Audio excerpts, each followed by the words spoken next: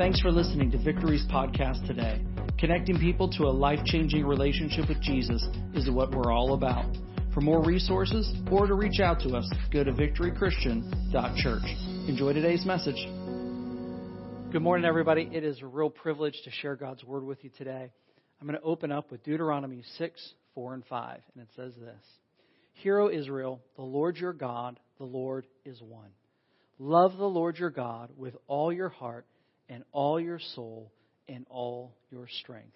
I love that scripture. Let's pray. Father, we love you today, and we do. We love you with all of our heart, with all of our soul, with all of our strength today. And we just open up our hearts, God, to hear from you.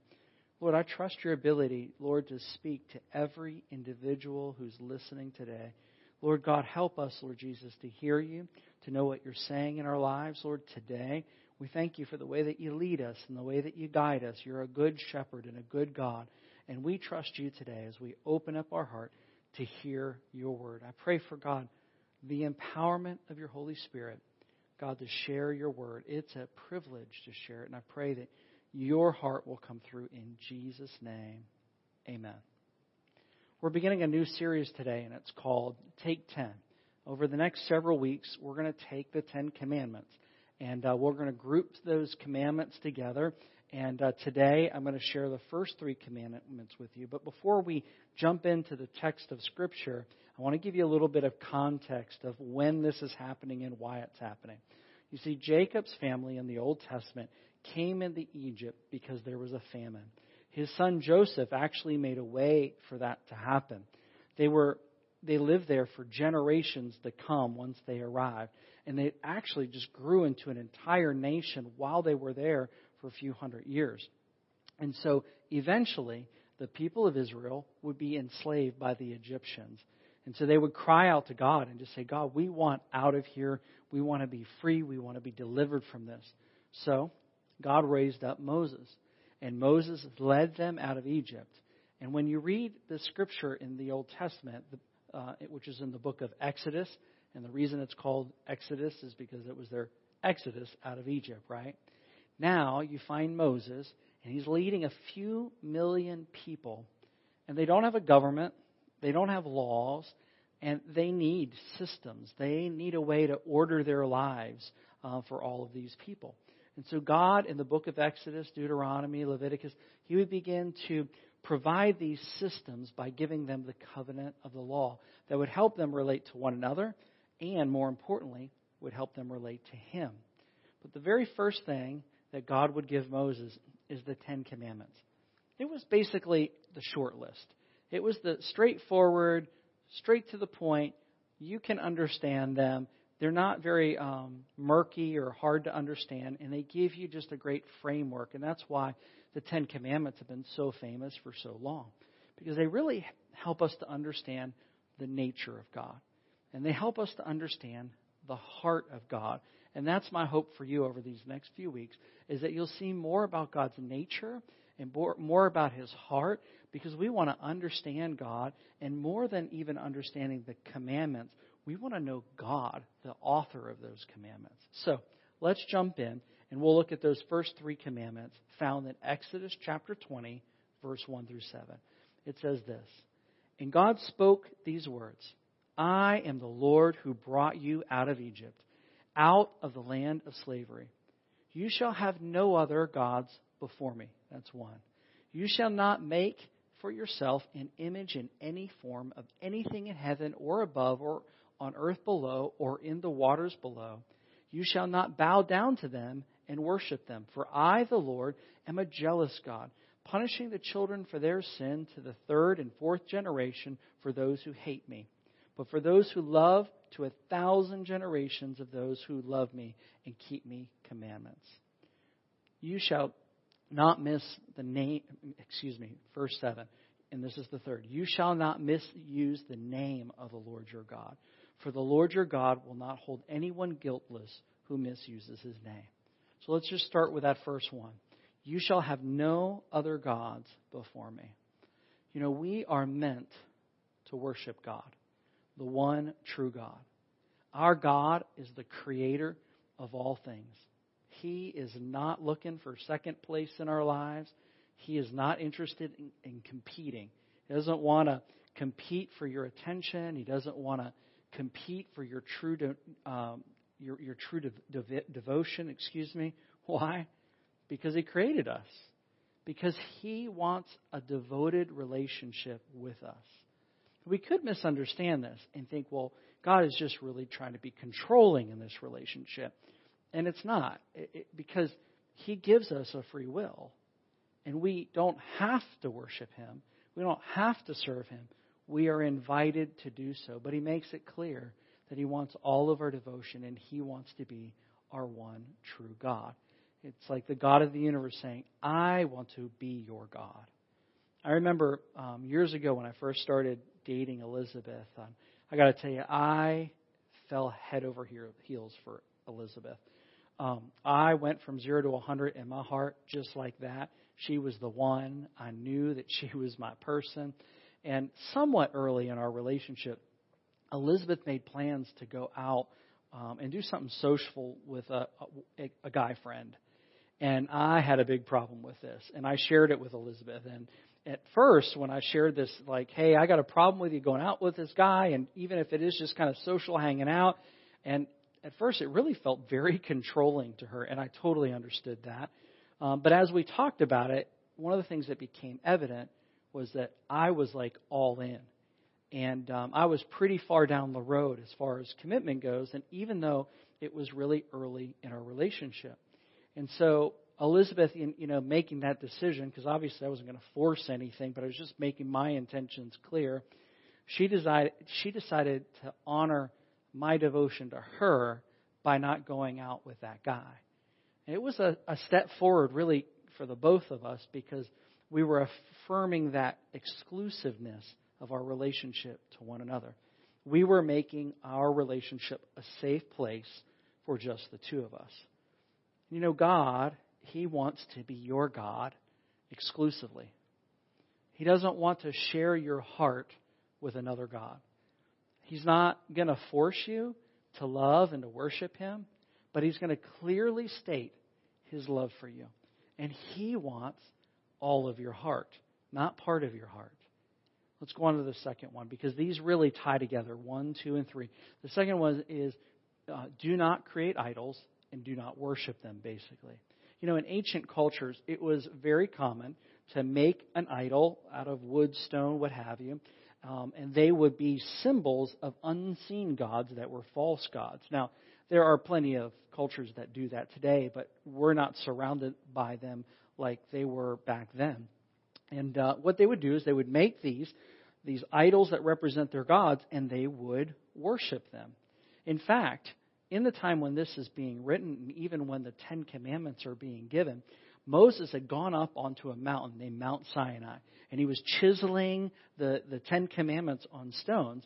And the people got impatient because he was gone so long. And so what they did in the meantime was they melted down their gold, they formed a golden calf, and they began to worship. And man, did this anger the Lord. Because after all the miracles that He had done for them in Egypt, and after parting the Red Sea, and after the provision of manna, and the provision of water from the rock, here they are turning away from God and worshiping an idol that they had just made. We can do the same thing. Sometimes when we are tired of waiting for God, we'll go find a substitute for God. We'll make our own way. We'll figure something out. And I just want to encourage you, just let God be God. In His time, in His way, just trust Him to get it done. He's really good, and He's really good at being God. He's got lots of experience at it, and His timing is always just right. It's not always what we prefer, but it's always just right. So in this scripture, in this second one, where He's saying, hey, don't make idols and don't worship them, He's also saying, don't make an image of me for the purpose of worship. He's looking for a deeper faith from these people, deeper than idolatry. The fact is, we've all, seen enough. We've seen His acts through history. We've seen His words in Scripture. We've seen Jesus, his life, death, and resurrection. We have seen enough. Now it's time to just trust him without having to form something to worship it. Because you see, that idol became a physical thing that they would worship, to the unseen thing. We don't need to do that. We've seen enough. We've seen the acts of God, and we can just worship him. And the reality is that God, he doesn't want to have to compete with our passions and with the desires that we have in our lives. You can, love your work. And I'm talking about things that can become idols in our life, right? We can love our work. We can love a hobby. We can love our family. We can love a sports team. And you know what? God doesn't have a problem with all of these good things in our lives. But they should never take his place in our lives. His place is the throne of our heart. And he wants that exclusively. Do you have anything in your life right now where it's taking up God's place in your life? Something that it's more important to you than him. It's robbing you of your devotion to God. And if that's you today, I want to encourage you. Today's the day to get rid of it if needed. Today's the day to put it in its proper place if that's what's needed. Today's the day to put God on the throne of your heart exclusively because he deserves it. The third commandment that we're going to talk about today is this. It says, you shall not misuse the name of the Lord your God. Now, you've probably heard it over the years, right, where it says, do not take the Lord's name in vain. And that does actually mean that, not to use God's name in vain. One commentary, the way they describe it is it says, don't use God's name in an empty way or without any value. And so that totally makes sense. But I also think that misusing the name of the Lord also applies to times when we invoke the name of the Lord or we use the name of the Lord in places that we shouldn't. For instance, where maybe we blame God for things that God didn't do. Or maybe we say that something is God's idea when clearly it was really our idea and not God's. When we maybe manipulate God's word and use it in a way that's convenient for us for our own selfish purposes, but doesn't really fit the purpose for which it was originally written. When we use our religion to exploit others or to have power over others, or we use it to manipulate others, that's not what God or his kingdom or his word is about. We want to use his name and his authority that we have correctly. I think one of the greatest examples of this is where Peter and John in Acts, this is in the New Testament, they walk by a beggar who's reaching out to them, and Peter looks at this beggar, and rather than giving him the money that he's looking for in the moment, this is what Peter says. He invokes the name of the Lord. It says in Acts 3:6-8, then Peter said, silver and gold I do not have, but what I do have I give to you. In the name of Jesus Christ of Nazareth, walk. Y'all, that's the way to use God's name, right? Taking him by the right hand, he helped him up, and instantly the man's feet and ankles became strong. He jumped to his feet and began to walk. Then he went with them into the temple courts, walking and jumping. And what was he doing? Praising God. I think when we invoke the name of God, it should result in some praise. It should result in some celebration of God and who he is. Because we are meant to invoke his name and to operate in his authority, but for his kingdom and for his purposes, certainly not just to meet our selfish desires and things like that. That is, as Peter was doing in Acts chapter 3, that's the right way to invoke his name, to help and to serve others, to bring his kingdom and to bring his will on earth as it is in heaven. I want to close today with a scripture that summarizes these first three commandments. It's called the Shema, which is found in Deuteronomy 6:4-9. It's the most recognizable, most memorized Old Testament scripture ever. And I'm going to read to you Deuteronomy 6:4-5. It says, Hear, O Israel, The Lord our God, the Lord is one. Love the Lord your God with all your heart and with all your soul and with all your strength. You see, God is not looking to just have a place in your life. He is not satisfied with second place or third place in your life. He wants the very first place in your life, that primary place of love and devotion in your life. This is okay, and it's even appropriate for Him to want this from us because He's our Creator. And He loves us more than we could ever imagine. And He has done everything to ensure that we can worship Him, that we can have a relationship with Him, that we can have a secure eternity with Him in heaven. You know, motivated by love, the Father gave His only Son, as it says in Scripture, to redeem us. He's not looking for second place in our lives. Are you a believer today who needs to remove some things that are crowding God out? If that's you today, I just want to encourage you to do it today. Are you a follower of Jesus who you need to reprioritize some things and get God right back on the throne of your heart where He belongs? I just want to encourage you today, put Him in that first place. Or maybe you're out there today and you're saying, you know what, my life needs a real change. It's time for me to put God first. It's time for me to put my faith in Him. It's time for me to turn away from doing life my own way. And I need to receive Christ, maybe for the first time, or maybe you've walked away from Christ and you're just saying, you know what, I just need to return to what it means to follow God and to follow after His will. If that is you today, I just want to encourage you. Would you just say, God, come into my life today. God, forgive me of my sin today.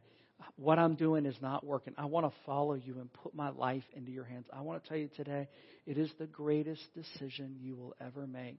And God loves you so much, and He's just waiting for you to say yes. He's already said yes to you. He's already pursued you, and He's just saying, say yes to me and invite me into your life. If that's you today, I just want to encourage you to pray that prayer, inviting God to come into your life and turning your life over to Him. If you're making that really big decision today, I want to know about it. Would you go to victorychristian.church and click on Next Steps? Put your information there, and we would love to reach out to you and walk with you because, again, it is the greatest decision you'll ever make in your life. I'm going to take a moment, and I'm going to close in prayer and just say, God, we want to put you first in our life, the first place of devotion, the first place in all that we do. Let's take a moment, and let's pray. Father, we love you today, and we pray today, Lord, take that first place. If there is anything in our lives that has superseded you, that has taken that place of devotion, that has taken that place of worship, we just say today, God, forgive us. And we want to move that out of the way. God, we don't want good things to compete with you. We certainly don't want wrong things to compete with you. And so if there's anything that needs to leave or be reprioritized, we do that right now.